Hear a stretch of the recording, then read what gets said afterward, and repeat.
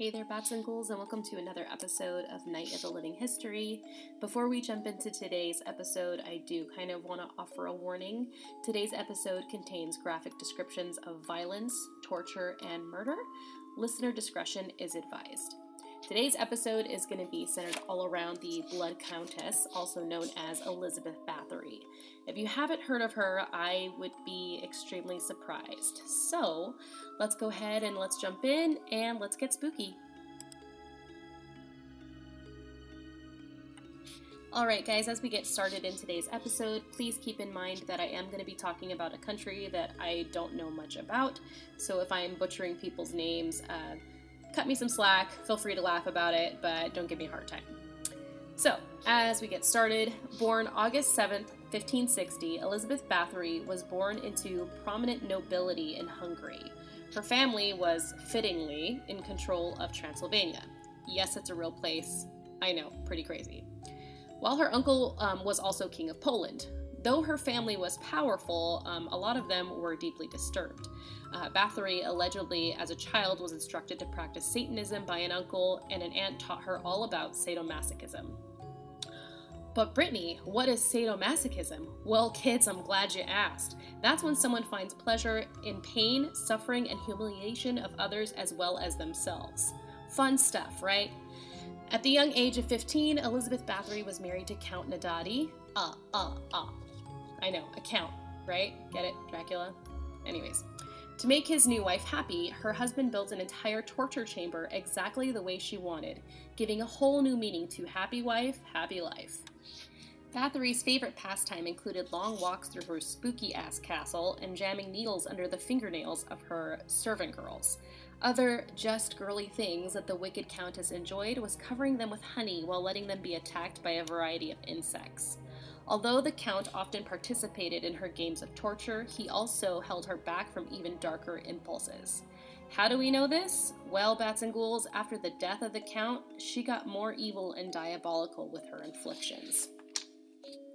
With the help of her former nurse and a local rumored witch, Bathory began to abduct peasant girls to torture and kill, some as young as 10 years old.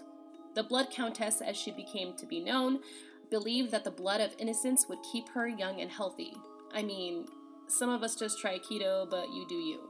She often bit chunks of skin from her victims, oftentimes from their faces, from what I read, beaten, mutilated, and then either let them freeze or starve to death. There were rumors that Bathory bathed in blood, but currently that is being attributed to exaggeration. How much of this story even needs exaggeration? That's completely, I don't know. That's crazy to me.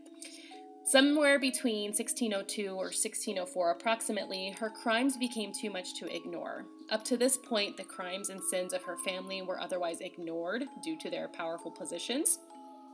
In the words of Dale Doback from Step Brothers, it's all about who you know. King Matthias finally sends two notaries who come back to him with mountains of disturbing evidence. Even Lutheran minister, I'm going to butcher this name, Istvan Magyari, made complaints about her. Hundreds of testimonies and accusations detailed her crimes and left them stunned. By this point, Bathory had become even bolder and was targeting the daughters of local nobles, which, honestly, in my opinion, that's probably the only reason that these complaints were being listened to. At some point in January 1611, Bathory and her accomplices were convicted. However, Bathory was the only one that was not executed. Instead, she was confined to a single room in her castle with openings only wide enough for air, food, and water. She managed to survive for 3 years after being imprisoned in this room, but she was, of course, found dead those 3 years later. Now, Elizabeth Bathory, part of the reason that I'd be surprised if you hadn't heard of her, there are a lot of references made to her in pop culture. As a matter of fact, she offered inspiration to none other than Bram Stoker in a little novel you may have heard of. It's called Dracula. She's even the main villain in a Dracula sequel that was written by his great-grandnephew.